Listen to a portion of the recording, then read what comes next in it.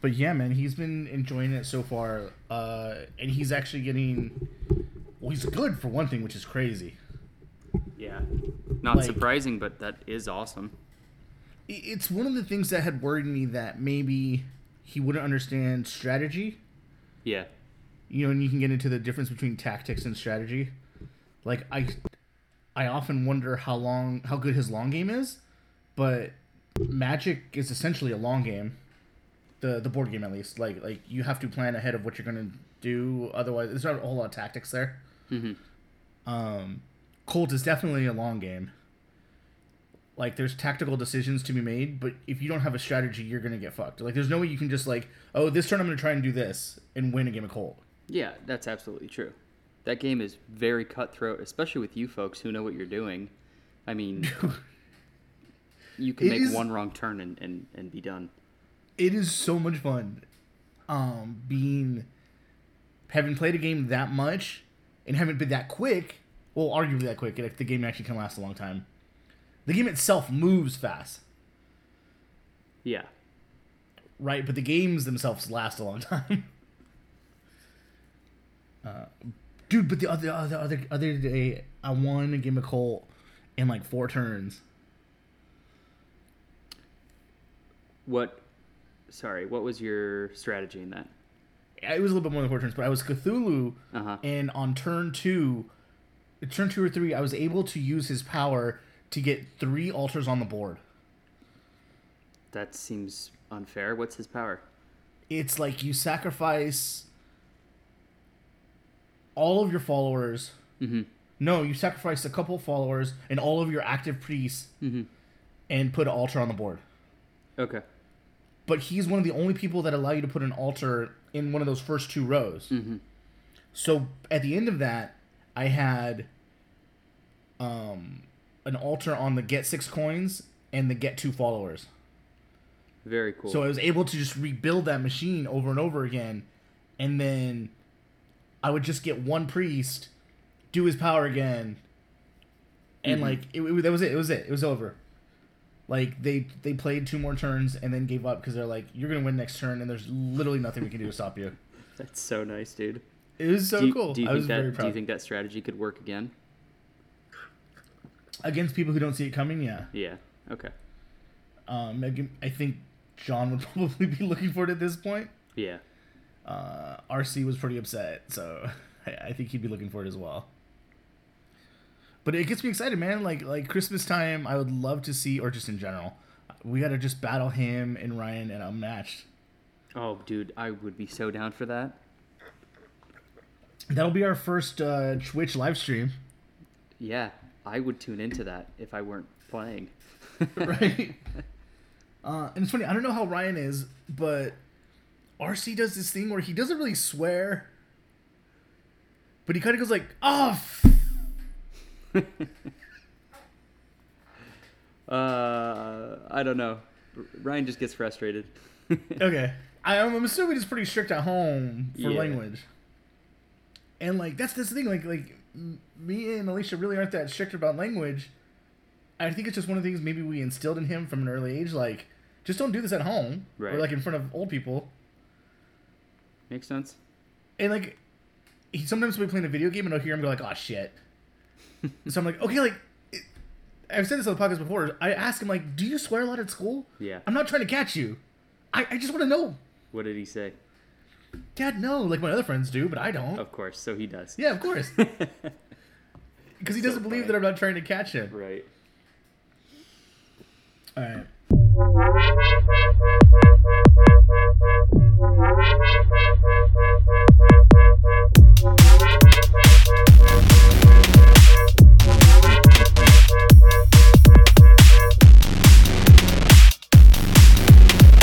This is The Bus. You're listening to Drop the Dice.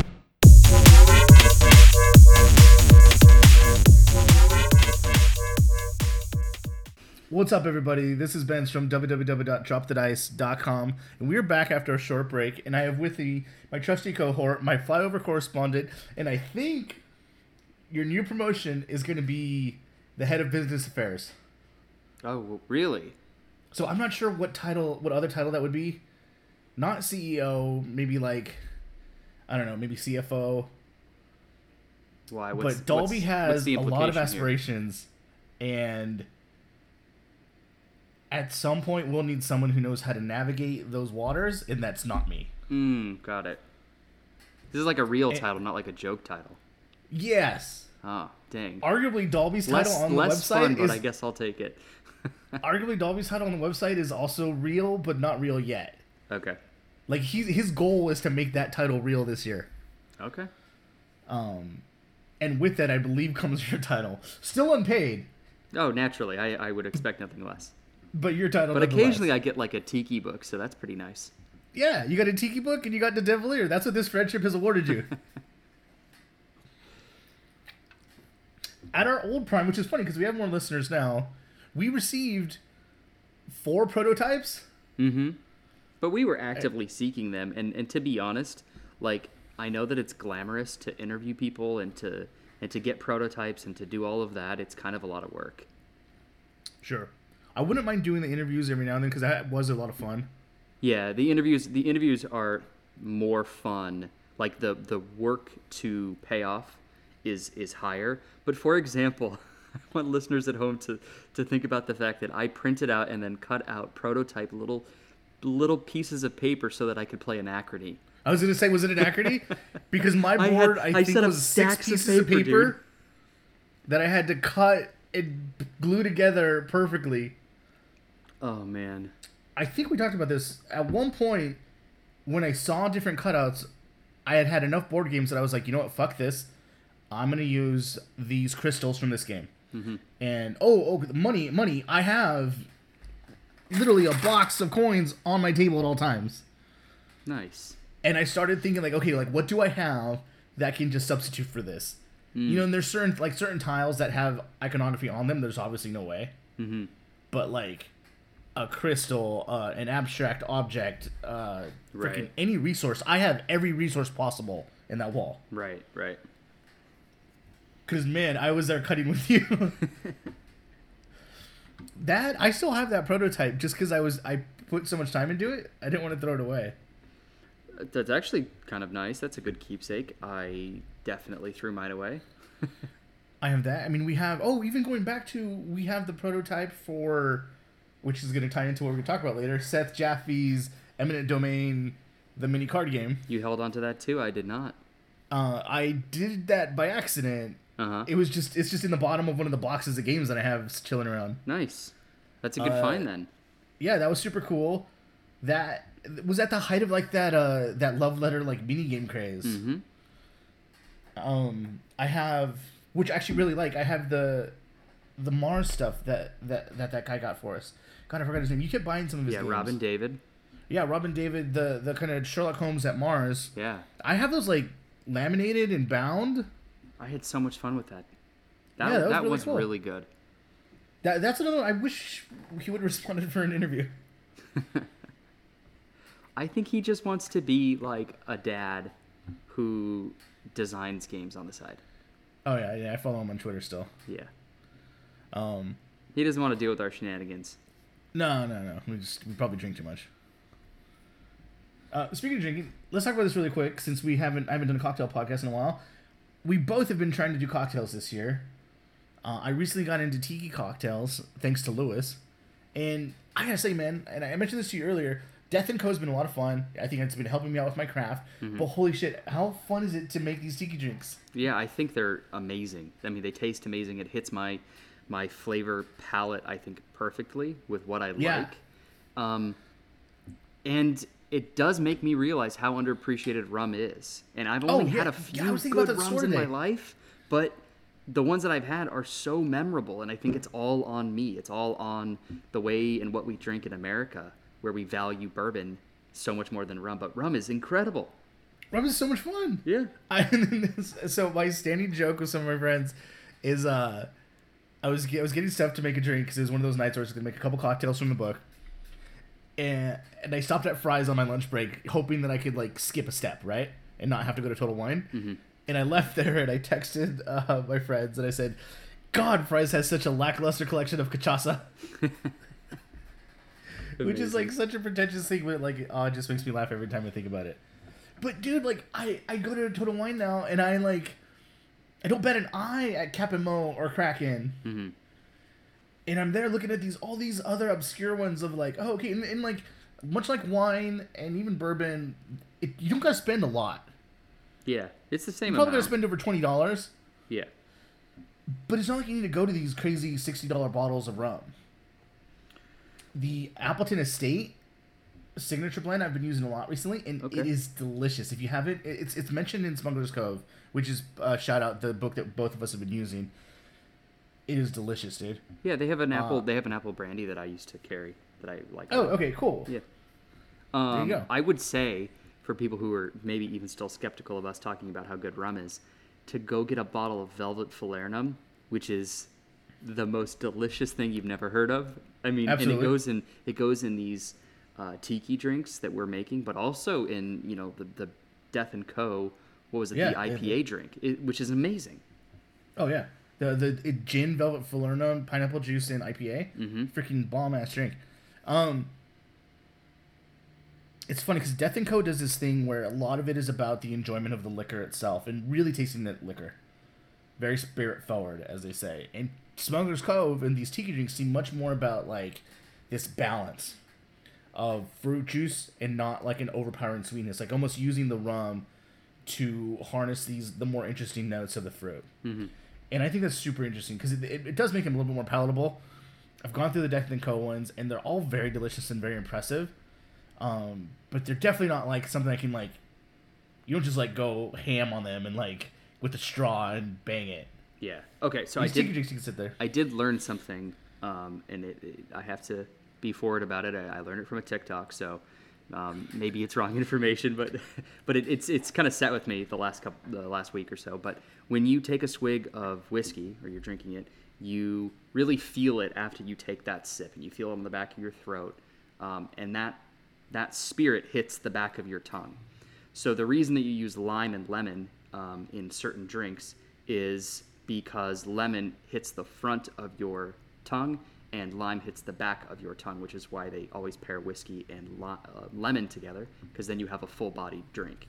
So you have the front end of your tongue and the back end of your tongue.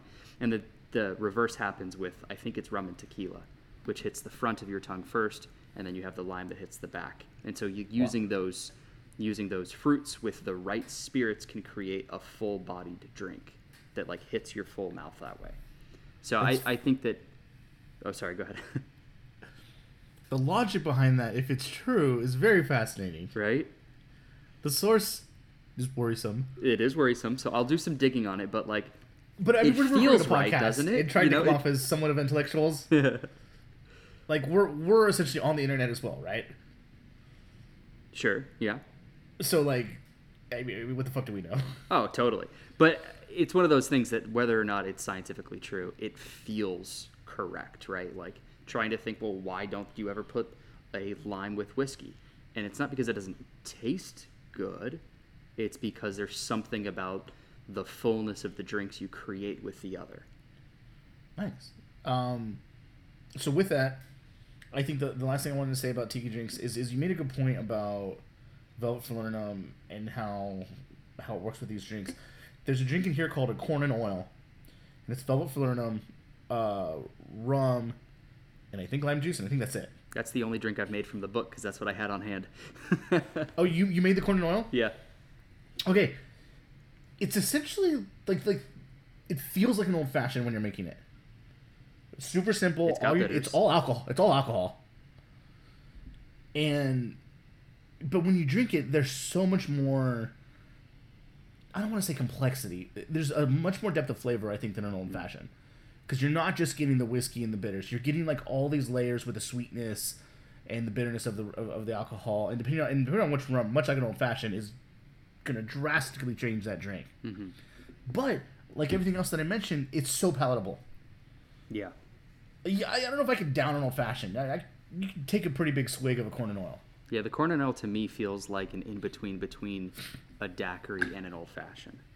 Yeah, probably because Something that's squeeze very lime. not syrup forward, but like juice forward versus something that is, your minimalist, old fashioned. It's Which right is in crazy the because middle, there's and so I love few, that. there's so little juice in it. Yeah, It's like a half an ounce of lime juice. yeah. All right. Before we get into the main topic, which today we're going to talk about lovely TSC missional games and some of our thoughts about them. What have you been playing, man? What? I know you had a crazy game month in Connecticut. Yeah, I did. I could talk about it the whole podcast, but Let's go. Let's go. 2 games that you played, all right. just because you really enjoy them. 2 games that I played. I'm just gonna lump them all into one group, which is I played a bunch of obscure Japanese trick-taking games. Nice. And Oh, you mentioned this. yeah, I wish that they were more readily accessible. I mean, like, I've been having trouble finding them myself online since I got back. But there's a little YouTuber, and I think it's called Taylor's Trick Taking Corner, that I'll plug, where he reviews and finds these games, and that's how my friends in Connecticut found them, was through his YouTube channel, and then they were buying those games, and they're very good. The first I'll talk to is not a trick-taking game. It's a shedding game in the style of Uno, so you have a hand of cards and you're trying to get down to 0 cards. The cards have a number on each side of them, and when you pick up your hand, you're not allowed to shuffle the cards. You have to keep them in the order that you received them.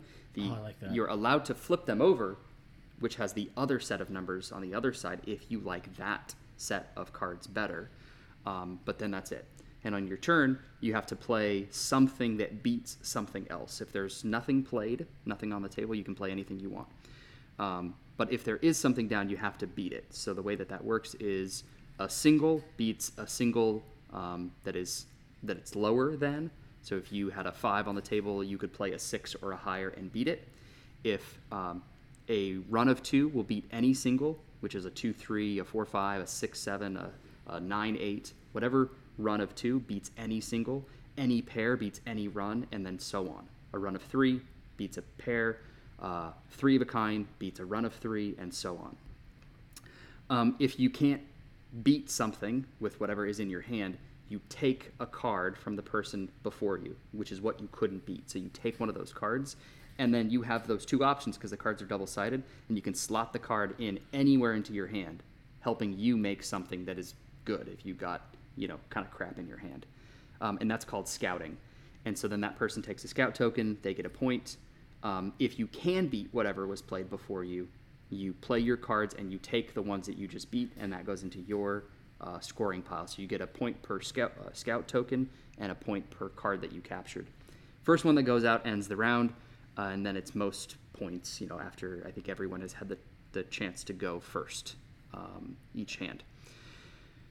And it is addictive in the same way that Uno was addictive when I was 6. Like, it seriously, it just hits this thing that you just want to play it all day because there is some strategy, even though you have limited control over what you can do. There's one big wrinkle to it, which is you have one large token that says scout on it, and when you scout somebody else, which means you couldn't play, you have to scout them, you then play that little token, and it lets you play immediately after. So you can scout and then play. So there's a lot of strategy on when you want to play that card, on if you're building up to go out first, if someone's going to beat you to that. Should you play your giant run at first and then be left with a bunch of like little crappy single cards that then prevent you from ever going out because you can't ever beat anyone's stuff with your little singles? There's a lot of little strategy to it, and it is super damn fun. That sounds awesome, man. So before we get to another one, what is your history of trick-taking games? I don't think I actually know how you feel about them in general. Yeah, I'm fine with them. I've played a number of them with a standard deck of Sure, growing up. but like, what about like did you like Diamonds? Oh yeah, I actually really like Diamonds. I think Diamonds is excellent, and that's a family one, right? So like, I can't wait to get my hands on Scout because my family's gonna like it just like they did with Diamonds. And like, were you the one that bought hats? Because I came home and I just played all these trick-taking games and had such a good time with them, I pulled hats back out. So I'm going to get it to the table pretty soon, I think. So you bought hats at Gen Con when we went? Because I remember we played hats. Yeah, I got to say, man, it's never been like my favorite genre? Yeah. But then there's things where I'm like, oh, that's a trick taking game, and I don't really realize it. Yeah. I love Trickster. Yeah, it's weird. I think for You me, hate Trickster? it takes a Trickster's okay. For me, it takes I have to like dial into that part of my brain because it's not just playing a trick taking game and winning a trick. A lot of those games are about the planning, and so at the start of the hand, you have to say, well, I'm going to win 3 tricks, or I'm going to win no tricks, and to me that's hard, right? And that takes a lot of awareness of how these games work to be good at them. So I have to like dial into that part of my brain, and then when I do, I kind of don't want to leave that part of my brain. And so what I had a really good time with is that one of the nights we just played 5 or 6 of these trick-taking games, just one after another, and there was this interesting wrinkle that every one of them had that made it enjoyable, made me want to keep playing them all night. But then I was just dialed into, okay, I am in the zone for how to think about these hands, for how to bet on these hands, and for how to play these pretty cool games. I mean, what's wrong with Trickster, dude? I love the powers. Yeah, I mean, it is ultimately very random. I guess that's it. But I would be willing to give it another shot. I'll say that. I can see that. I don't know. I but again, like that's probably where we come down on it, right? It's like I really like that one, and as someone who actually enjoys trick taking games, you're kind of like, yeah, I don't know about that one. Yeah. Right? I like it because of how it veers from maybe the what deterministic nature of trick taking games. Was this the Schrodinger's cat game that you were talking about? Yeah, that one's in the group. Tell me about that one. Sure.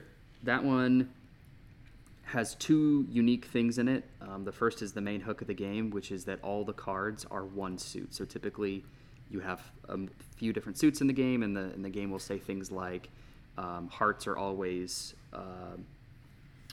trump, or whatever you break the suit with is trump. Things like that are pretty standard. But in this game, there are no suits. It's just numbers on the cards. And you have a couple little cards in front of you, and you have to declare what color you're playing when you play the card. So I put a 5 down. I say, I'm playing the blue 5. Then there's a grid in the middle of the board, and I would put a piece on the blue 5 to cover it up, because you couldn't have the blue 5 because I had the blue 5. So the blue 5 can't be played anymore because I played it. Then it goes to you, and you have to play a blue if you have a blue card. So you'll play any number down, and then you have to say if it's a blue, whatever number you just played. But maybe you don't have blue. So then you would say, this is a green 6. And because you were supposed to play a blue, but chose to say it was a green 6, you now have no blues in your hand. Or you would have had to play a blue. So then you have a card in front of you that says, these are the colors I don't have, and you put a little token on the blue one. Okay, and now it so says there's a way to Benito has remember no this. blue. And so now we know that you can never play a blue. And so that's the Schrodinger's cat, right? Is you don't know what's in the box until you look in the box. That sounds fascinating. It's super cool, and then there's the grid that you're playing on to indicate what color and number you just played. If you bet correctly on the number of tricks that you were going to take, you then get to score all the adjacent tokens on that grid of yours. So you basically want to play like a cluster of them and correctly get the number of tricks you said you were going to get. Someone can cause an anomaly, which is if they can't play a card, then they cause an anomaly. And then that person, I think, gets negative points and the hand ends. So you're also trying to ensure that you can always play the cards, the numbers that you have in your hand. See, that sounds super cool. It's super good, man.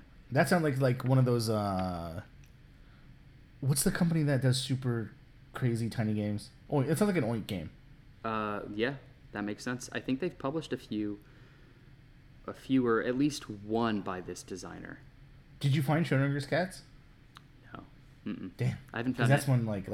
Hey, tell me how much. I'll Venmo you right now. Yeah, I have found Scout, and I found another one called Lose, which is a trick-taking game that you play Hanabi style. Nah, I'm over Hanabi style. What's interesting about it though is it's still competitive, so you're trying to win these hands, right?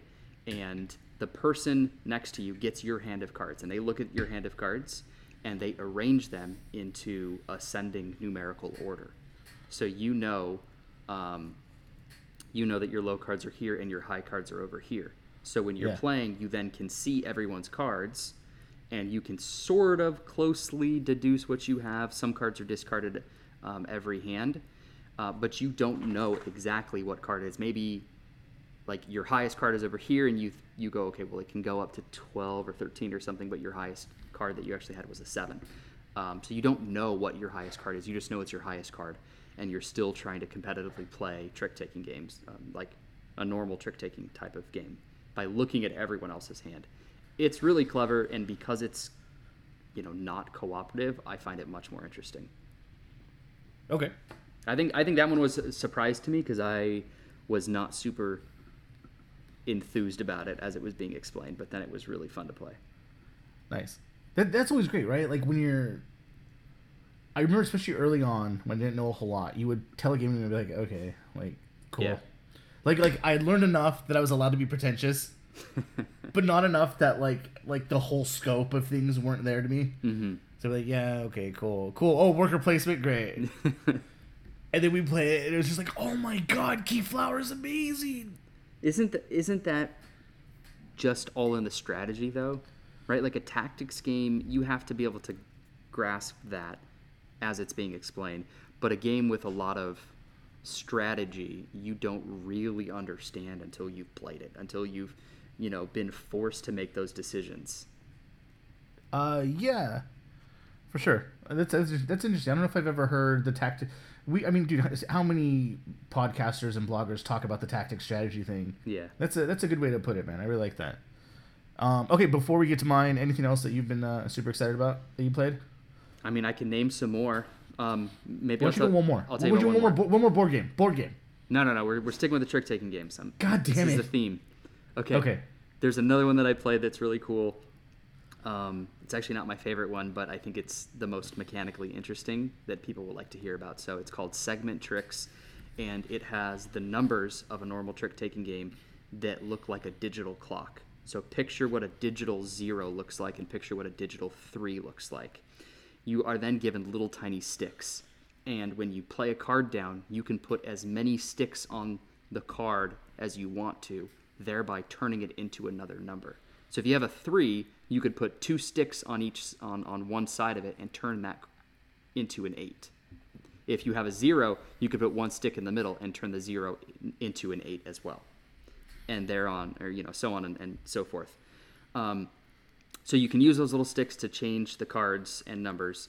And at the end of the hand, the remaining sticks that you have in your possession needs to equal the number of tricks that you took. So you could take a ton of tricks, which will give you more points, but that means you have to use fewer sticks. You could use fewer sticks, but that means you can't take as many tricks. So it's a nice little push and pull with how you balance using those sticks, and it's a really fun little puzzle. I love how enamored you are with all of these. They're so good, man. Like You're so excited. Oh man. Awesome, man. I think that's a unique style, and to see so many really interesting ideas, for me at least, right? I played them all in a 2-hour span. I think was like super refreshing. Nice. Okay, so I just want to talk about a couple things. First off, this last week we played Magic the Gathering, Heroes of Dominaria. I remember when this came out, I spoke about it, I think it was a couple years ago, and it just missed my top 10. Playing it again, I really like this game. It's got enough magic that it feels like you're playing in that universe. It's not overflowing with magic. Like Arena of the Planeswalkers really feels like you're playing in Magic the Gathering. This might, I don't know, it's probably not a better game, but it's definitely a different game.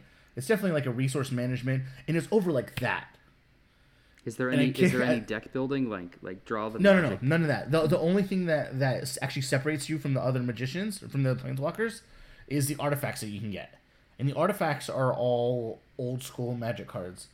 Moxes, Black Lotuses, they do overpowered things, which is what I told them, Dolby and RC. And the first game, I just wrecked them. And then the next game, everybody got artifacts, and so it worked out a lot better. But just really quick, super fun game. Revisiting that, I excited to do my top 50 again because I think that'll probably land in there a lot higher.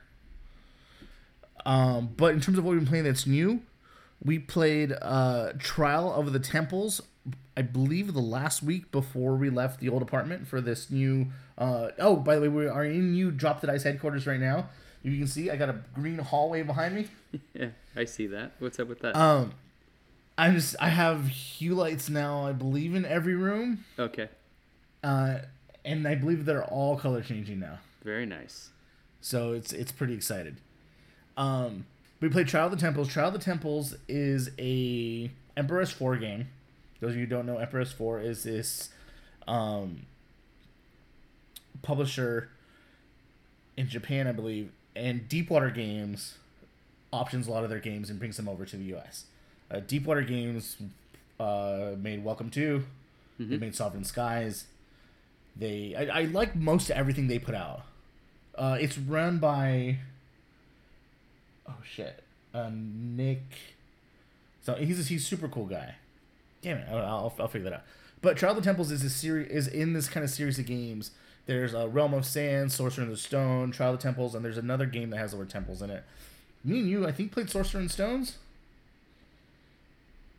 where you're kind of like, you move, you have like this grid of like 4 tiles or 5 tiles, and you move them around, and as you move them, you line up different colors, and then you can essentially like take tiles from them. Wow, don't remember But that. that might have been Z-Man and Alfie. Okay, I hope so. So anyway, so Trial of the Temples. So all of these Emperor S4 games are super, super interesting, and a lot of them are more or less abstract, with these grandiose themes where you're like, you're wizards and you're fighting over the yearly contest of summer, and you got to make sure that you engage the fire temple. But it's really just, you have these cards and you have these areas, and you have to put your pawn on these different cards to get resources. And what's really cool is there's like an end. There's like an end it's called a knight card. You have this circle of cards, and you put your pawn, and you get everything before your card until it hits the knight card, and everything after your card until it hits the knight card. But the moment someone else puts a pawn down, you now stop at their pawn. So now you'll get everything in front of you until you hit someone else's pawn, and everything before you until you hit the knight card or someone else's pawn. So you could arguably trap someone in. You can't go right in front of someone to deny them everything, but you can go one card away and like really dick someone over. But the thing is, if you do that, you're also dicking yourself over, because now you're only getting one resource the other way. Yeah. So there's turns where I got like 8 resources. There was one turn where I got 3 resources. Yeah. As the game goes on, you get to unlock. So this is what's actually really cool. I love this. You get to unlock magical powers, and that's how, like, when you get 4 resources, your turn actually is still successful. You're able to move, and there's 3 temples. There's a fire, a water, and an earth. And the whole thing is you have to spend resources to move on these tracks up them. And as you gain magical powers, you can do stuff like, in the fire temple, if you move up 1 spot, you get to move up 2 spots. Or, when you spend a blue resource, you get 1 earth back.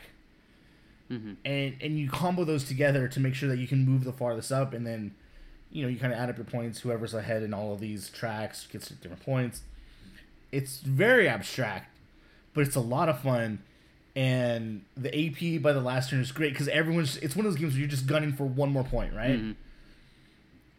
Dude, I had a blast with this. And then I definitely got dicked over a handful of times by Chase and Lewis, but it's still a lot of fun. Nice. Really, really like this. I love so far everything Emperor S4 has done. I'm excited to see what else they have. Sovereign Skies was, I think, one of their first like in-house designs outside of Welcome to. Oh, they also do Floor Plan. Okay. Yeah. You have that one, right? How's that one? It's pretty light. That's what I thought. I almost bought it just because I'm a completionist. For what? It's a Like, new line. I have a deep water shelf. Oh man. Like, I'm not gonna buy Claim. You gotta buy Claim and Claim 2. I'm not going to. If Claim was a multiplayer game, I would. Claim's not that good. Yeah. So the other game I really want to talk about is Alien: Fate of the Nostromo, and this is just more of like Ravensburger and Prospero Hall, or whatever team Ravensburger has that's working on their Target games, and Prospero Hall's, like, AKA Funko Games. They're doing great work for Target. Absolutely. Alien: Fate of the Nostromo takes place in the first Alien game, and I'll probably talk about this a little bit more with Dolby in depth. But you're essentially running around the Nostromo trying to do objectives, and as you run around, you have to flip over these tokens, and sometimes there's an alien there, and if there's an alien there, obviously it sucks. What's really cool is you can't die, so there's no player elimination. What happens is every time an alien comes, you essentially get scared or run away, and so you lose morale. Okay. And if your morale hits 0, then you're done. That's amazing. I love that. Which is great, right? Because, like, no one wants to die. Like, I died when we were playing Aliens Another Glorious Day in the Core. And I was only out for a couple turns, but I was still out of the game. Yeah. Here, you just gotta, like, run back. And there's times where you can kind of use it to your advantage. Because it's not like you run away from... Well, everywhere's kind of away from the alien. It's not like it kicks you back a various way. So you can almost use it to shoot yourself 3 spaces. Oh, cool. Almost like Dolby and Quad Heroes. Yeah, yeah. So you just spent, like, I don't know, 200 hours assembling all the alien figures in your Alien Gale 9 Force game. Did you use those miniatures in this? Right here. You did? Absolutely. Nice. Okay, good. Yeah, no, fuck that shit, dude. I absolutely did. I should show you. I'll send you a picture of the alien mini that's in the Fate of the Nostromo, which is not bad. But it's literally like this. Like, you can't tell. I mean, like, it's like standing upright with its hands at its side. You look at the Gale Force 9 one, and it's like knees bent in an attack pose, like with a dope ass tail. Yeah. It's so ridiculous. But that's Alien: Fate of the Nostromo. Not the greatest game in the world, but honestly, like, this is one of those games where I would be so much happier if families were playing this at the holidays instead of Monopoly. Nice, dude. Or, you know, like it's that kind of easy game that's, like, fun, and there's cool choices, and it introduces you to, like, objective clearing. Also, the fact that co-op games are hard. They're selling that, and they're selling Wingspan at Target. I mean, Target's doing good things. Dude, Target had a copy of Red Rising when I was there. That's really cool. That's really cool. I was so excited. RC was like, well, you already have that. And I was like, I know, but that's not the point. Like, it's there. One day he'll get it. Dude, they have Terraforming Mars, Ares Expedition, which for all intents and purposes is the same game, just without the dual L cardboard. Which I know means a lot because that game fucking sucks for that shit. It's got the next Phil Walker Hardy game. Oh, that's big news. Which is it's out there. It's called, like, Boy Scouts or Camp Scouts or something. And it looks cool. It's like a deck builder. It looks pretty fun. They got it's not Parks, but it's, like, called Treks. Trails, I think. Right? Trails. Yeah. They got a copy of Wingspan. They got a copy of Fireball Island. They're gonna get another copy of Fireball Island that's, like, smaller. They're gonna get a copy of Downforce. They got Gargoyles, which I'm gonna litmus test with the guys. I'm not gonna get it if I'm the only one who loves Gargoyles. Because I fucking love Gargoyles. I'm gonna play Godzilla tomorrow. They have Godzilla. They have Villainous. They have Marvel Villainous, which is finally getting an expansion. I have it. Starring... Wait, is it out already? Yeah. Oh, fuck, it's not out at my... Wait, when did it come out? It's not out at my Target. Well, I got it yesterday. Okay, so it's... Okay, maybe it just come out then. So it's got... Who's it have? It has Loki and who else? MODOK and... Hold on. Oh, my God. That looks so good. Madam Mask? I don't know who that is, to be honest. I want to say Madam Mask is part of Hydra. She looks like she would be. She might be Julie... No. I don't think she's Louise Dreyfus's character in the MCU. Dude, so MODOK, real quick, have you seen his TV show with Patton Oswalt? Nope. It's actually pretty funny. Huh. It's done like Robot Chicken. Oh, that's cool. Yeah. All right.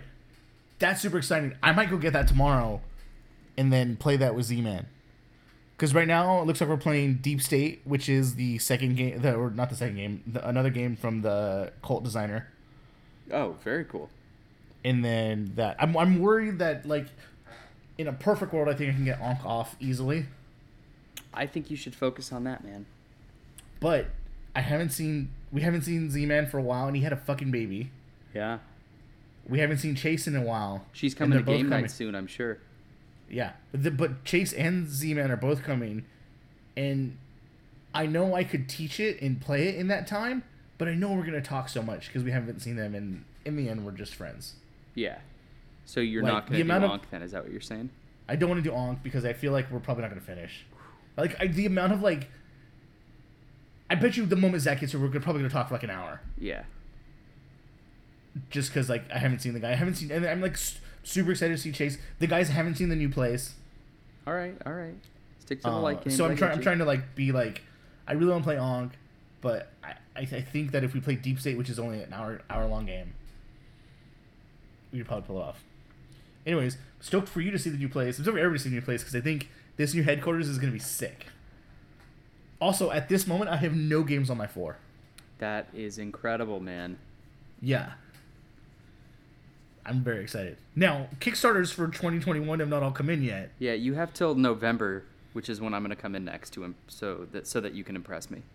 Cool. So by then, hopefully I have like placeholders right now for like a TV stand and some other stuff. Mm-hmm. Hopefully I'll have an actual TV stand and an actual coffee table. The actual game table that Dolby gave me is sick. It's nice. It's a serious drop the dice upgrade. Yeah, dude, we can fit the actual scythe board now, not the bullshit baseboard. Okay. Remember the first night at Mission Palms, we played Scythe, and we found out that we had to use the fucking baseboard.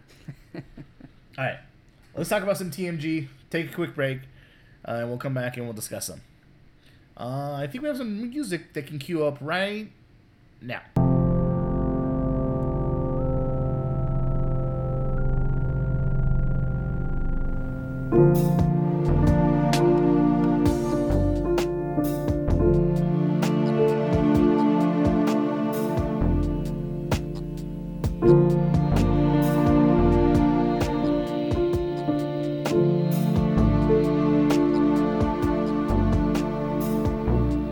This is The Bus, and you're listening to Drop the Dice.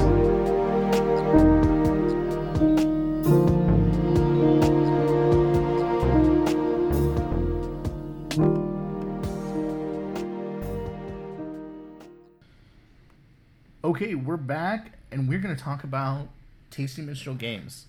So, there's been some talk in the board game community about kind of the state of this company. Tasty Minstrel Games was kind of a big player at one point. I feel like it was a good mid-sized American like importer and publisher. They were doing interesting things, importing some designs that I really liked, and I don't think all their original designs really hit home with me, but like I think that they were doing interesting things. They were worth watching.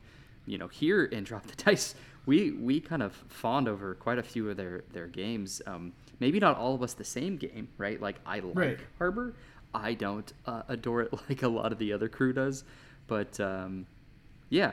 What have your experiences been? Scoville, Steamworks? Totally.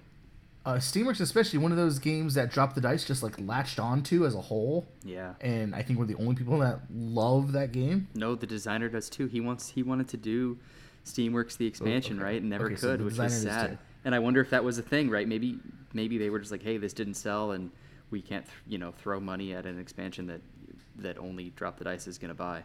Right, and they had At the Gates of Loyang at one point. I think I have the Z-Man version of At the Gates of Loyang. Yeah. But, that's a great Ube game. Yeah, but I can't imagine that. Suffice it to say. See, I think that is a bad pickup of theirs, because I can't imagine that game sold super well, because Z-Man already had it, and everyone who probably wanted it already had it. And this is why you will be the head of business affairs and I won't. I don't know. I mean, I'm sure there's a lot that goes on behind the scenes about what you decide to pick up, and an Uwe game is probably as dependable as any to pick up. So, I'm talking out my ass here, but how do you pick up? So some of their other ones where they were the first to bring it over, right? Like there was DLP that maybe did the German version or the version that was released in Europe, and then they simultaneously did the American release. Those are good pickups, whether or not they were the original publisher or were just doing the American release. But something like a Yokohama, a Orleans, those games were huge for them and extremely smart and good pickups, no matter how you look at it. Right. So for those of you who don't know, and these I'm going to go over kind of what we know and what speculation at this point. We know that they had trouble fulfilling Kickstarters for the past year or so, as many people did, COVID and such aside. Their problems seem to have kind of been going for a while. Both me and you have had Kickstarters by them delayed for quite a bit. I don't remember. Was your Gentes delayed or did this start after that? Yeah, this started after that. That was okay. I know after that stuff like we know for sure Belfort and Yokohama, the dual game was very hard to fulfill for them, and they were sitting in base for a while. That's fact. We know that part. I was telling you guys earlier, me, you, and Alfie have been talking about Emperor's Choice, which I was super looking forward to. New game from the designer of Yokohama. No update on that game whatsoever for almost a year. And then I get an email a couple weeks ago saying, hey, we haven't even started to make the game. And it's unexcusable, and because of that, we're going to refund your money. Mm-hmm. So I got my money back, which I could care less about because I haven't had that money for 2 years. Yeah. Again, that's fact. We know that Seth Jaffe was posting in response to people's concerns, which valid concerns. If you're not fulfilling Kickstarters, people get angry. We all know this. Saying, hey, like the situation's a lot. Saying a lot. This is I'm paraphrasing, but saying like, hey, the situation's a lot worse than you think. We're trying to fix this and this and this. But ostensibly, he sounded a little grave. It didn't seem like things were going great behind the scenes. And then the Dice Tower releases a story that they in fact have folded and gone under, and that they will be no more. And that's kind of up until now. As of recording this, I haven't double checked again. If I don't even think TMG or Michael Mendes has come out with an official statement. But because of that, we don't want to harp on the negativity here. Like, if they really did go under, that's sad because it's a board game publisher that we enjoyed. That's not going to be around anymore. And I wonder if this is the first since we've actively been in the I don't know, like a member of this community. Or maybe it's the first that we've actually paid attention to. Yeah. Like, I feel like this is akin to, like if Renegade went down. Sure. We would be very aware of that. And I feel like as soon as we disconnect, I'm going to think of something else, some other publisher that meant something to me that is no longer. But I will say that there's a lot of restaurants that are no longer around me in my near vicinity. And those are all, COVID victims and fallout from that experience. And this is...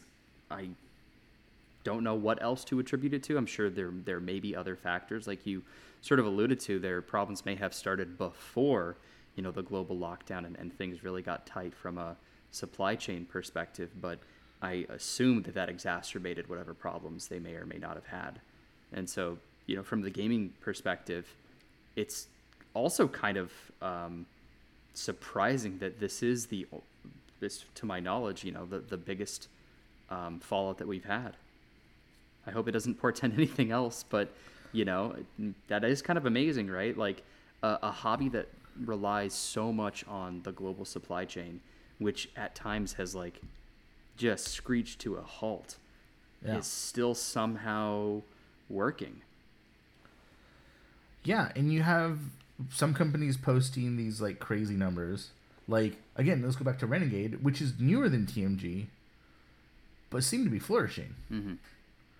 And again, this is why you're the head of business affairs and not me. They seem to have a pretty smart idea of what games to publish. Like, if you go through their list of games, there's very few in there that I wouldn't play. Yeah. I mean, or at least be excited to play. TMG never had a Clank. Yeah, TMG never had a Clank. What? We're going to talk about a couple of their games in a second here, but I don't think you're not going to talk about this one. But Orleans was a huge game, Yeah. like huge. I actually would argue that it's probably still selling now if there's copies on shelves. Yeah, I would agree. It's just people that we care about, like other podcasters, other bloggers. That's one of those games where they reference it constantly. I mean, it was. You do.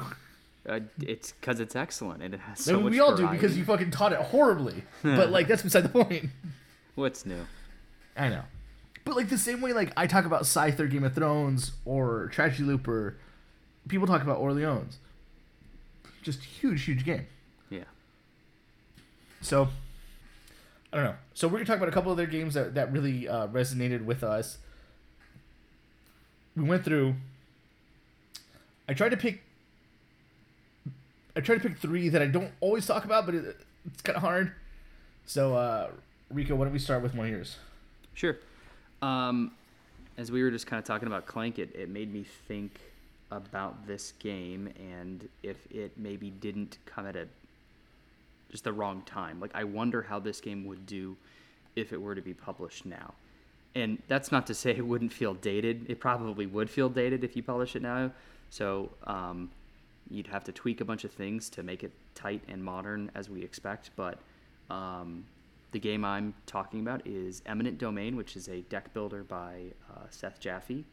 And it kind of has some role selection, a la Puerto Rico or Glory to Rome kind of style. But what's cool about this sort of action selection is when you pick a role, you add that card to your hand and your deck, which then can strengthen the actions that you play. And it has been freaking years since I played this, so I think that's the gist, of how that like action selection is a bit different in how it is at its crux also a deck builder, is when you choose the roles, those get added to your deck, which then increases the probability that you'll draw those cards, which then when you play those roles on future turns, the actions themselves will be strengthened. Do you still have this? Yeah, it's on my shelf. I could pull it out. But okay, cool. I'm with you. I haven't played this in years. I really like this game. This was back in the day, man. Yeah. I believe we played Legendary first. This is probably a first 10 games for us. Yeah, exactly. And one of the back in those times where we've probably played this game like 5-6 times. Yeah. Because we only had 15 games to choose from. Exactly. And I've played the little handheld card game, which is Microcosm. I mean, and you actually own Microcosm, right? Yeah, I backed it after we did the print and play, and that, which is not a Drop the Dice podcast. I got to look through the Portmouse archives because I think it's there. Okay, that would make sense. But anyways, that game's traveled with me all over the world. I've played it on numerous trains, which is a weird thing to say, I guess, but a game about space. Really like the Eminent Domain, IP and franchise, and I hope that it gets picked up. So, as you like, I think a lot of the games that you're going to talk about are going to be self-published, their own IP that they, created or decided to publish. And that's, I think, a pretty risky proposition. You could pull over something established. It's going to sell some copies. You're going to be okay. When you are going with a new design, a new IP, there's a lot of unknowns there. And this is one that I'm going to be really sad if it just falls by the wayside because it's got such clever ideas in it. It's really elegant. Do you have any of the expansions? I don't think that I do. So Alfie's older brother, he bought Eminent Domain after playing it, or after Alfie played it with us. Uh-huh. Alfie bought it for Elder Alfie. And then I bought him one of the expansions for his birthday one year. And I remember I bought him the expansion that answered the reason why there's 2 types of ships. Yeah. I know the one you're talking about. Because I felt so satisfied. Which is nice because, like, I mean, maybe Wingspan expansion number 5 is going to be like, hey, the colored eggs do mean something. Here we go. Oh god. Yeah. Can you imagine having to sort But the then eggs? you can't play with your speckled eggs. All right. So let's stick with Jaffe. I'm gonna talk about Crusaders. So Crusaders, much bigger box than Eminent Domain, and this is part of their Deluxeified series, which, in reading stuff about them, people thought that maybe this was one of their poor choices to do these like Deluxeified versions and then not offer them in retail at all. Interesting. I don't think I don't so, know. but okay.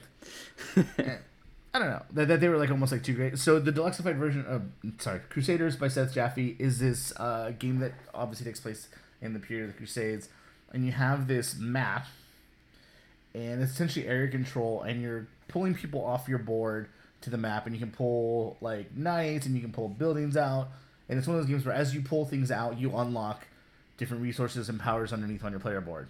Mm-hmm. There's not really combat with other people as much as you're combating like savages on the board, and the more savages that you've defeated in the game, the harder it is to defeat the rest of them. So like the first time you go into a battle, or that anyone goes into a battle, it's pretty easy. But then the next person is going to have a little bit of a harder time, and a little bit of harder time, and a little bit of harder time, which is a super cool mechanic. I've always loved that. This has the honor of me teaching this at like 2 a.m. Not in a state to teach a game. Oh, no. And I think we unpacked it, packed it back up, and then when I opened it the next day, I was like, "Holy shit, what happened?" But a couple days later, we did finally play it, and it was fabulous. I played this a couple times. This one doesn't hit the table nearly as much because I really enjoy this one. Like I love the theme. The plastic pieces are so cool. Mm-hmm. The fact that you're still doing area control without really fucking over other people is great. That kind of like, you feel like you're doing combat, but I don't really have to attack you. Yeah. And it has that race feeling, right? Where like, because I think it's whoever is able to place so many of their buildings first wins. It's one of those kind of games. Like I said, it's been a while. But I really enjoyed this one. It just had a lot of mechanisms that worked very smoothly together. And I don't know if I played many of Seth's games outside of MDO. Yeah, that's a before this surprising one. thing for me to hear you say. I feel like At one point he's a we talked about household him a lot, name. right? Yeah. But like thinking about it, like I never played the Isle of Trains game. You know, I know he's been developer on a lot That's true. of TMG games. Hold on, I'm going to his page. Okay. Speaking of designers who we talk about, who I don't know how many games of them that we've played. Apparently, TC Petty designed, not developed, a G.I. Joe collectible card or G.I. Joe expandable card game. Oh my god, that's amazing. Okay, never mind. I mean, he's got some stuff pre 2010, Oh, but like that's not on our radar. So no offense. so it's like MDO and then Isle of Trains. and then Crusaders. Yeah. Like I follow his Twitter. Like he talks about interesting games that he's designing, and then I don't see him. No, you're right, but he was developer for basically a ton of TMG stuff. Well, I'm pretty sure so- he was like whatever Eric Lang was at Simon, Yeah. Seth was at TMG. Yeah, that makes sense. Okay, I'm gonna go ahead and go with my second one before we get to yours, and I'm going to talk about, just to get out of the way, I had to pick a game that was a DTD favorite, and it kind of came down to this in Steamworks, but I gotta go with Scoville. Nice, dude. That's awesome. I love Scoville so much. And it's gonna be cost a is fortune so for me unique. to get that game now. Wait, really? I assume so, right? You look it up on Amazon while I talk. Sure. Okay. Amazon, which we all love. Jeffrey Bezos. Okay, Scoville is. God, I even hate talking about it because we fucking talk about it so much on this podcast. I literally just spent 20 minutes talking about it on the top 50 of all time. Anyways, Scoville is where you're trying to like grow different peppers and then sell them at these different markets, and it's so cool the way you have to move your farmer around, and some of the stuff that I love so much about it is that we love this game so much that Rico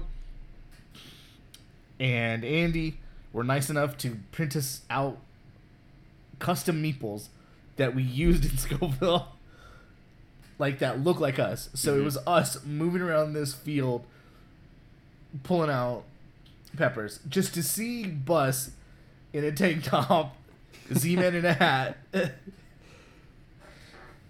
just walk around this field and plant like crystal colored peppers is so much fun. And this game is unlike any other. The way it progresses, it's such a unique game. Love this game. There's not another game that does what Scoville does, and I love it for that. It's not the best game of all time. It's maybe the 22nd best game of all time.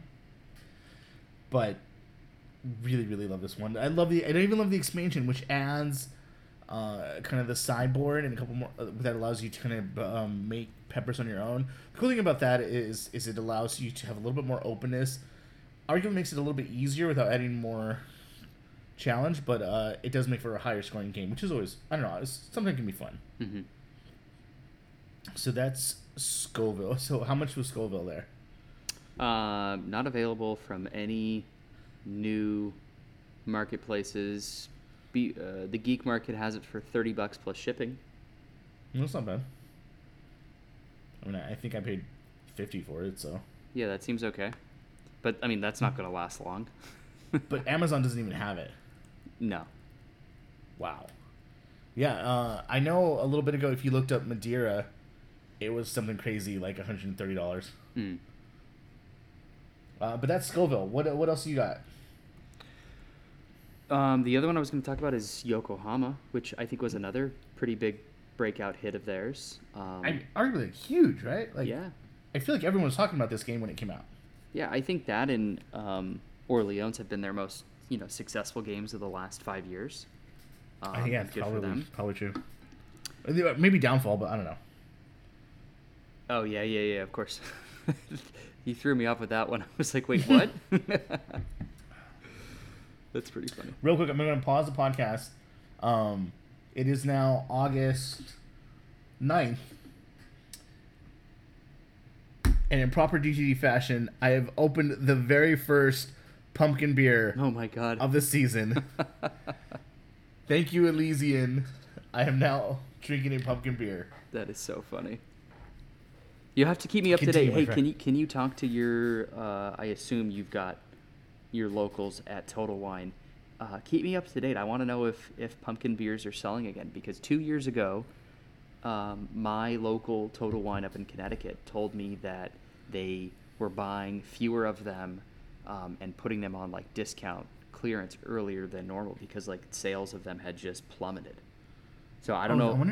I don't know if people just like reached maximum pumpkin spice latte and like everyone was over it, or actually I know I'm friends with one of the cashiers. We talk about he loves, what is it, A Day to Remember. Okay. And we always talk about A Day to Remember, and we always talk about he's like going to school Disrespect your surroundings to be like a mechanical engineer or something. I don't know. He's a cool guy. All right. But he's definitely just like, he's like a weird Total Wine cashier. Yeah, maybe he does.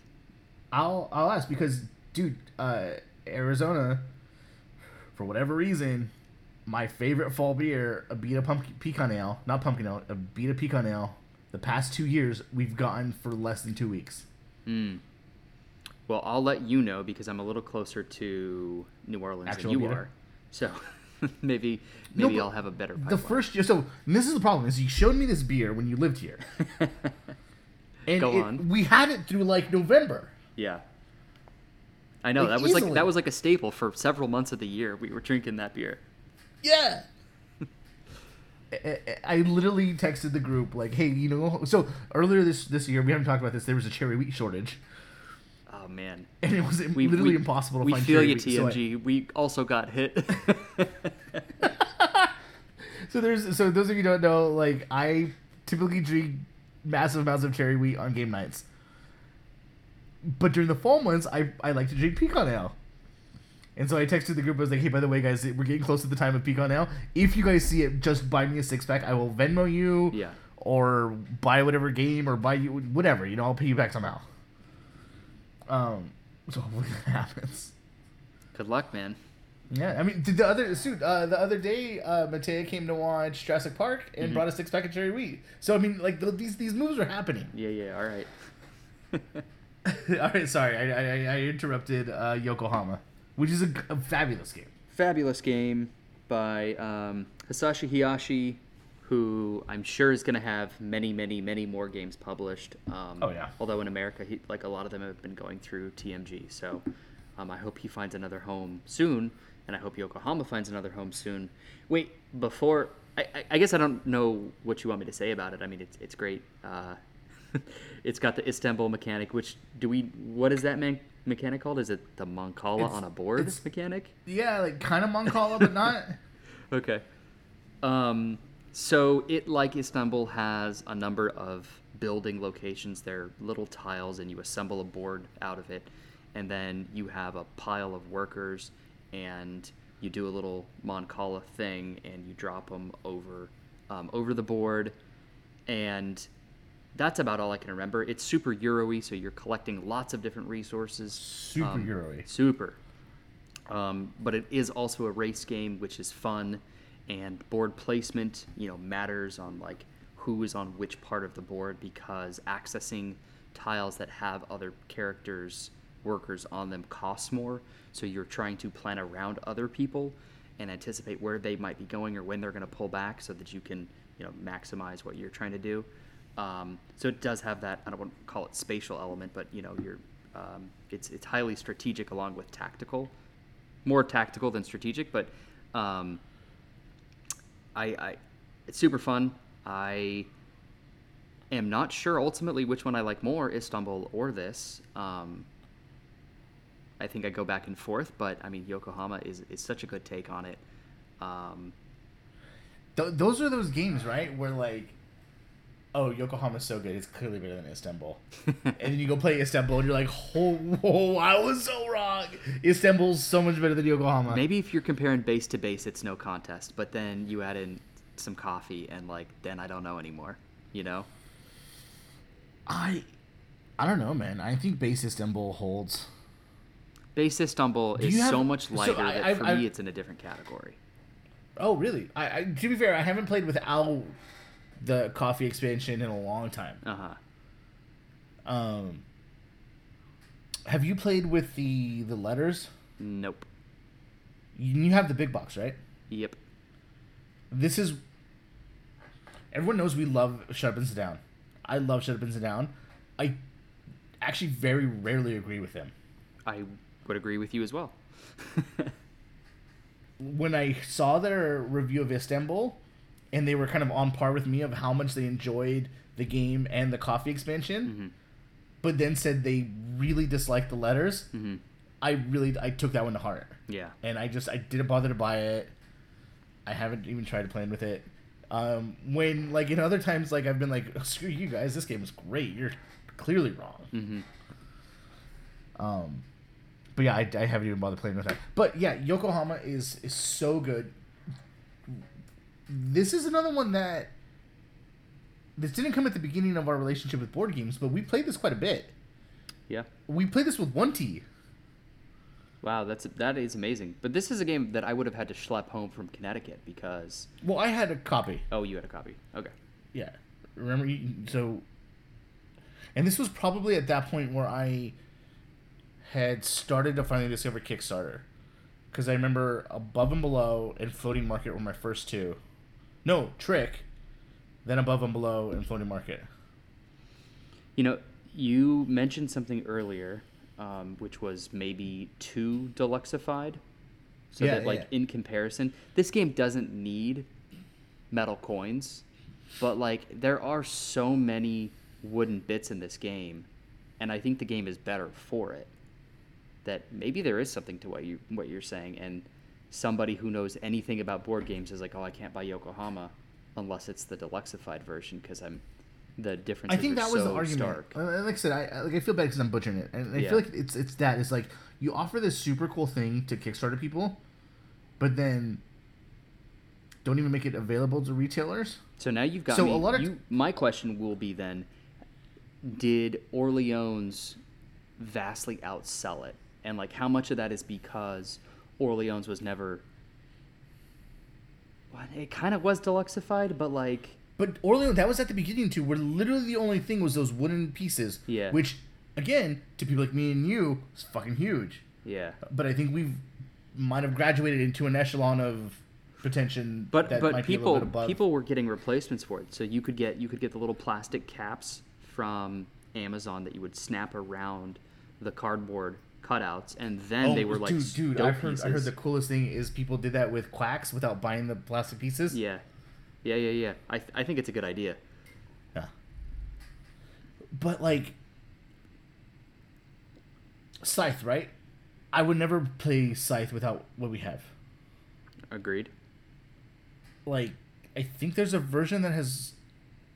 Is it wood or cardboard? They're wooden pieces, I think. Okay. You know, your version of Orleans had the cardboard or you had the wood? I don't remember. No, I had wood. You okay, because you paid for it. Mm-hmm. Yeah. I don't know, man. It's I don't we've had a podcast about like whether bits will actually make the game better or worse, and at what point does that kind of like where does that graph end, Mm-hmm. or plateau? And I think Yokohama's probably a pretty interesting. I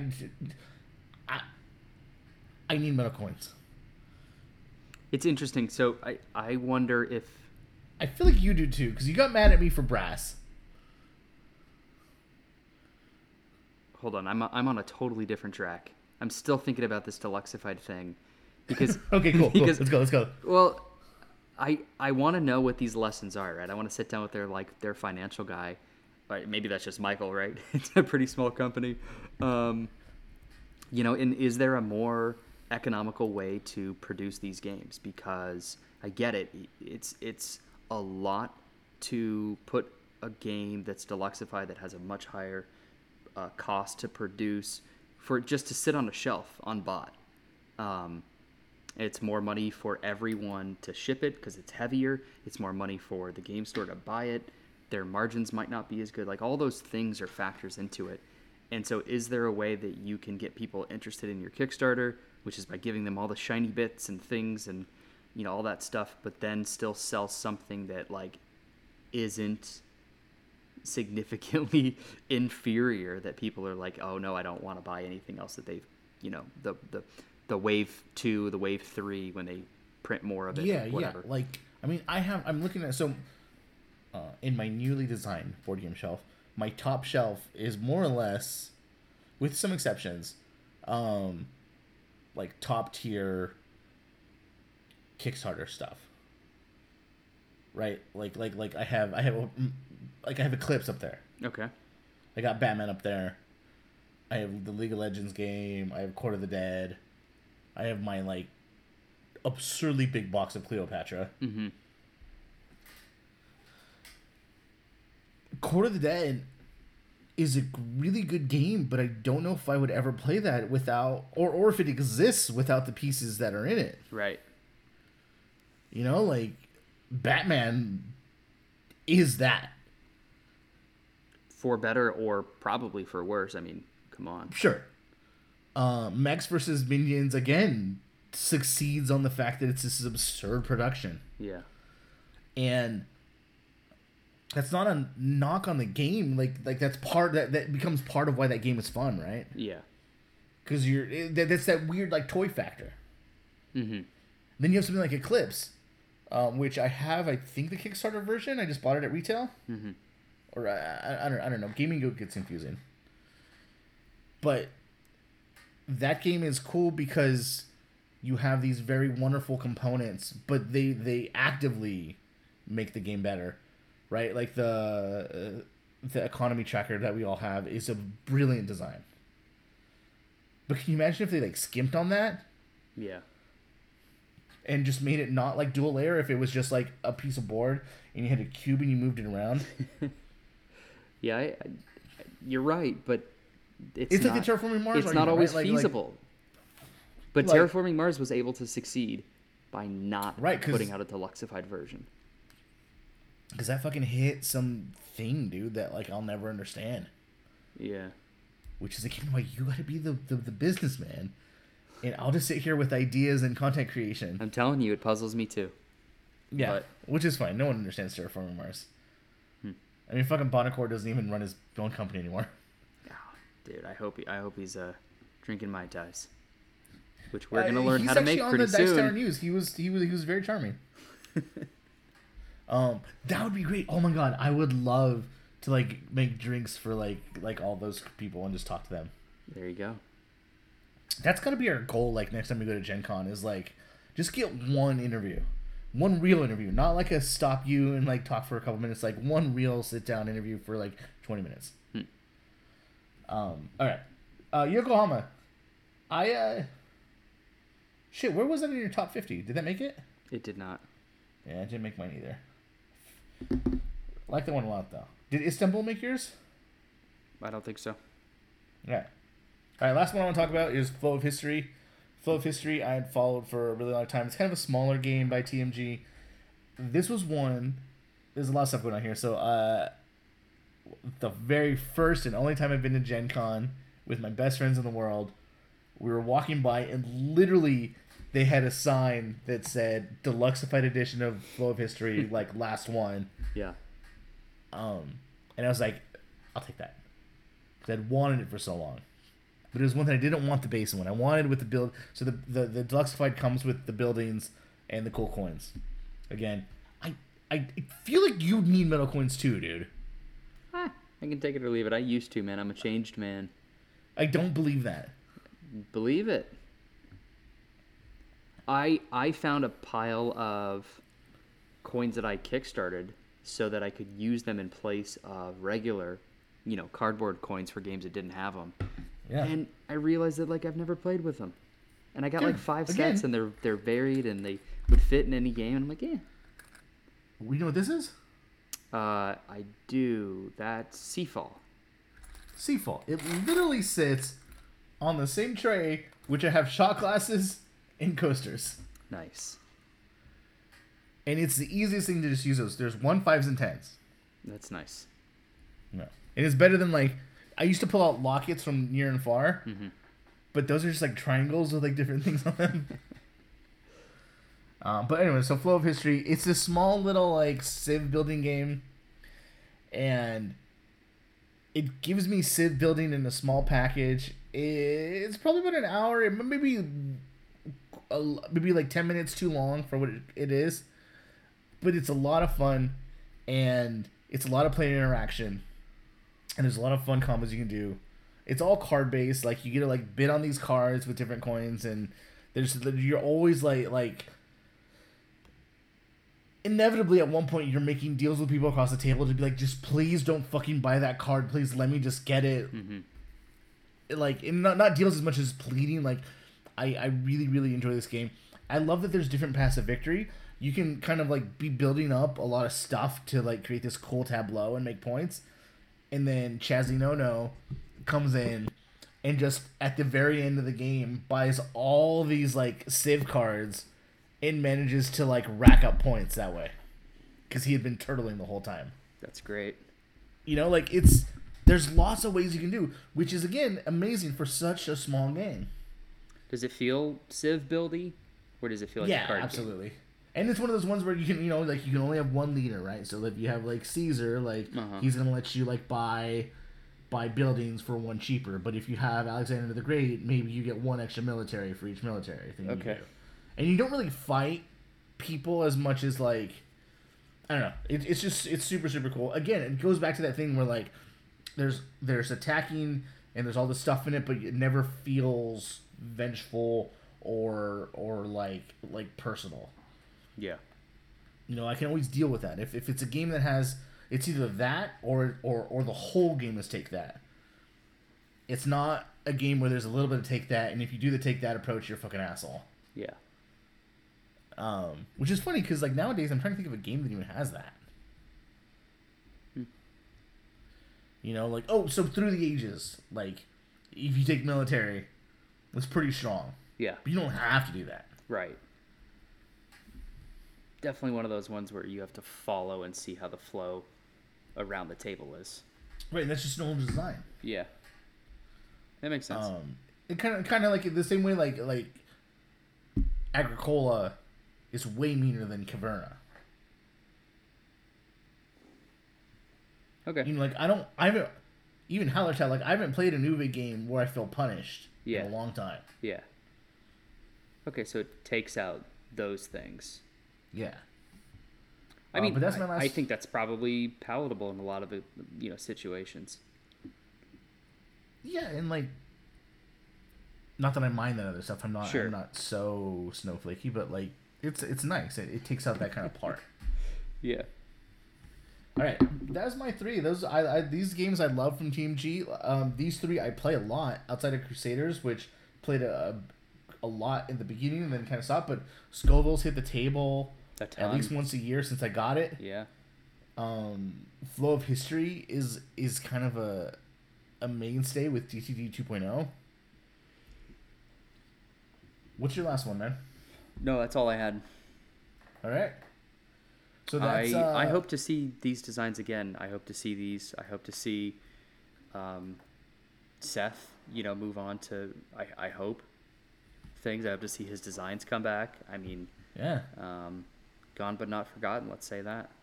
I feel like, so Emperor's Choice, which I mentioned earlier, are published already in Japan. Like I feel like he's not gonna have a hard time finding another American publisher. Mm-hmm. He probably just needed to be let go. Yeah. I mean, like Z-Man could just take it, not our Z-Man, but actual Z-Man. Right. Which is funny because it isn't even Zev anymore. He's like at what's the company you always make fun of? WizKids. Oh, WizKids. How could I forget? He's like the head of design for WizKids. That's amazing. Like, I think you're right. I think we'll see some of these again. I think we didn't even go through the myriad of lists. I think there's plenty of games on there that we're not going to see again. That's why I'm just repeating the fact that I hope that these come back because, there's so many things in life that I grew up and everyone did, whether it's a song or something obscure, some freaking Tumblr that you loved, whatever it is, right? That like you can remember as clear as it was yesterday, and it's gone, and no one knows what you're talking about because, obviously these are a bit bigger than that. But if they don't get republished again, then for fade. Us, of the things that we mentioned, I feel like Emdo I can see going both ways. I can see Seth loving Emdo so much that he's gonna be like, no, I'm gonna make sure that this hits print again because I know he likes that game. Well, it's about time to get, again, I want a remastered version, tweak some of those rules, throw it all into a big box. Exactly. Like, make this something that would sell in 2021. That would be like a dope Kickstarter. Yeah. I would back the shit out of that. Something like Harbor from Scott Alms. Maybe not. I feel like that guy publishes so many games. Yeah. And is so successful in almost everything else that he's been publishing. And especially if he was able to kick ass with Heroes of Land, Air, and Sea, which I'm assuming bankrolled a decent amount of his next endeavors. Mm-hmm. He might be like, well, that was cool. Yeah, and it was. And thank God the majority of us own it. There's a copy in Europe waiting for us. Yeah. Buzz gotta save that luggage space. He took it to Europe with him. Yeah. You're right. I think Yokohama sees print again. Ain't no way Orleans doesn't get printed again. Oh, totally. Something like Village though might be done. I don't know, man. So that was our discussion on TMG. Sad to see if this is actually true. Sad to see a company go, but the games still live on, and that's kind of what we were going for here. Is like we still love these games. They still exist. They're still out there for you to find and hopefully discover again shortly as they get reprinted. Or hey, find friends that own games and come find them. Or come to Arizona and see Drop the Dice Headquarters 2.0. I promise you, I will always be down for a game of Scoville or any of these games I just said. But right now, in this moment, if you knock on the door, I can teach you Flow of History. I could probably teach you Scoville. I would need to read Crusaders. I'm about 4 deep, so I'm still good for Crusaders. Yeah. You've got Harbor on lock, man. Oh, I got Harbor on lock. Harbor's one of those games where I just pull off the shelf and play it. Yeah. You know, I wonder, would that be interesting to anybody? Like, if we talked about, like, hey, like, what games do you have that you could just grab off the shelf and just play? Yeah. I mean... Do you think there's something there, or is that boring? Let me put a list together, and then I'll get back to you, right?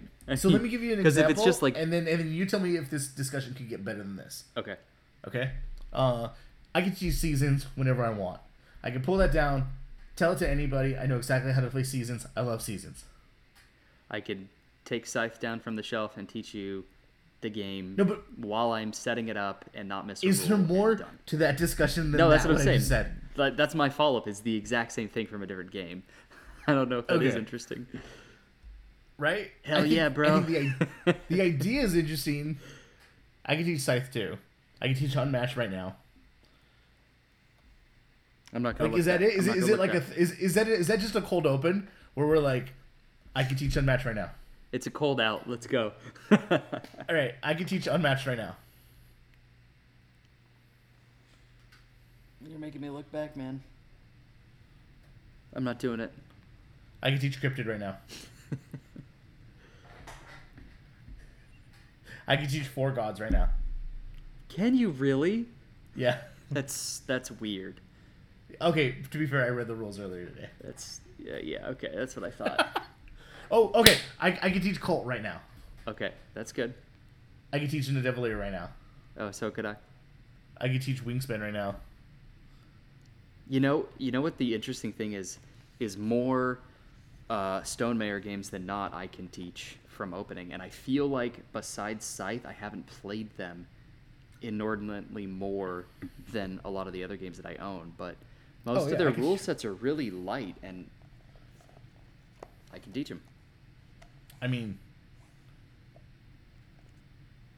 I know that's what they're going for, right? But outside of Alfie, like, we all love fucking Jamie. Yeah, but I'm just saying I haven't played them more than I have a lot of other games, and I can still grab one of those and just teach it.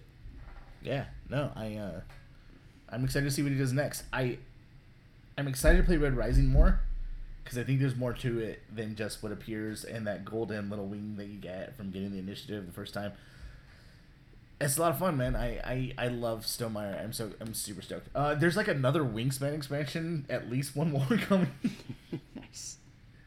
There's at least one more Tapestry expansion coming. I don't know. He mentioned his last like news that like all these things. I was like, holy shit, that's coming. Like, like there's like an expansion for this that I never thought we'd ever see again.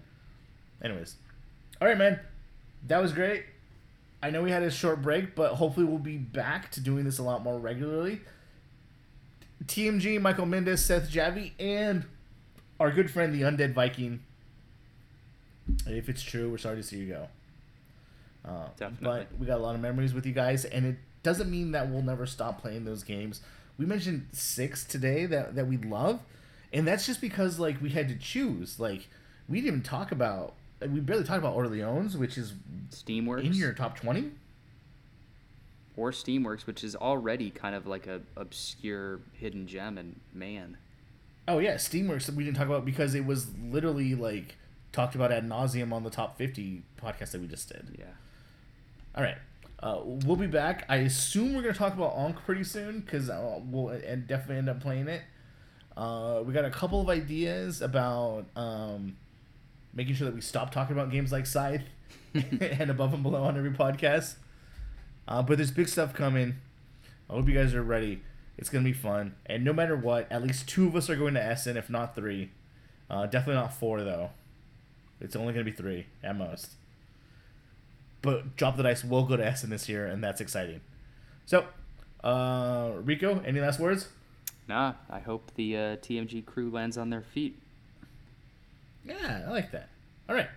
Bus, I know you're across the pond, and I think you started your new job already, but if you have time, can you please play us out?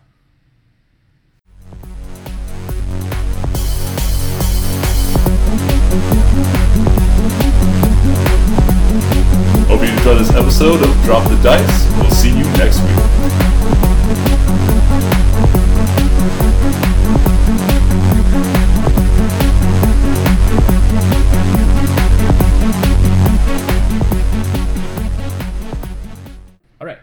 want to do this? Do you want to just like run through the list and we'll like blurb them real quick and then maybe like stop on a couple? Yeah. So I figure maybe we preface it with like we're allowed 3 stops each. Where we want to go in depth in something. Okay, well then let me write them down, the ones I want to talk about. Here, I'll try and pull it up on my phone. But like every other one will be like, oh, like Harbor, yeah, fucking great.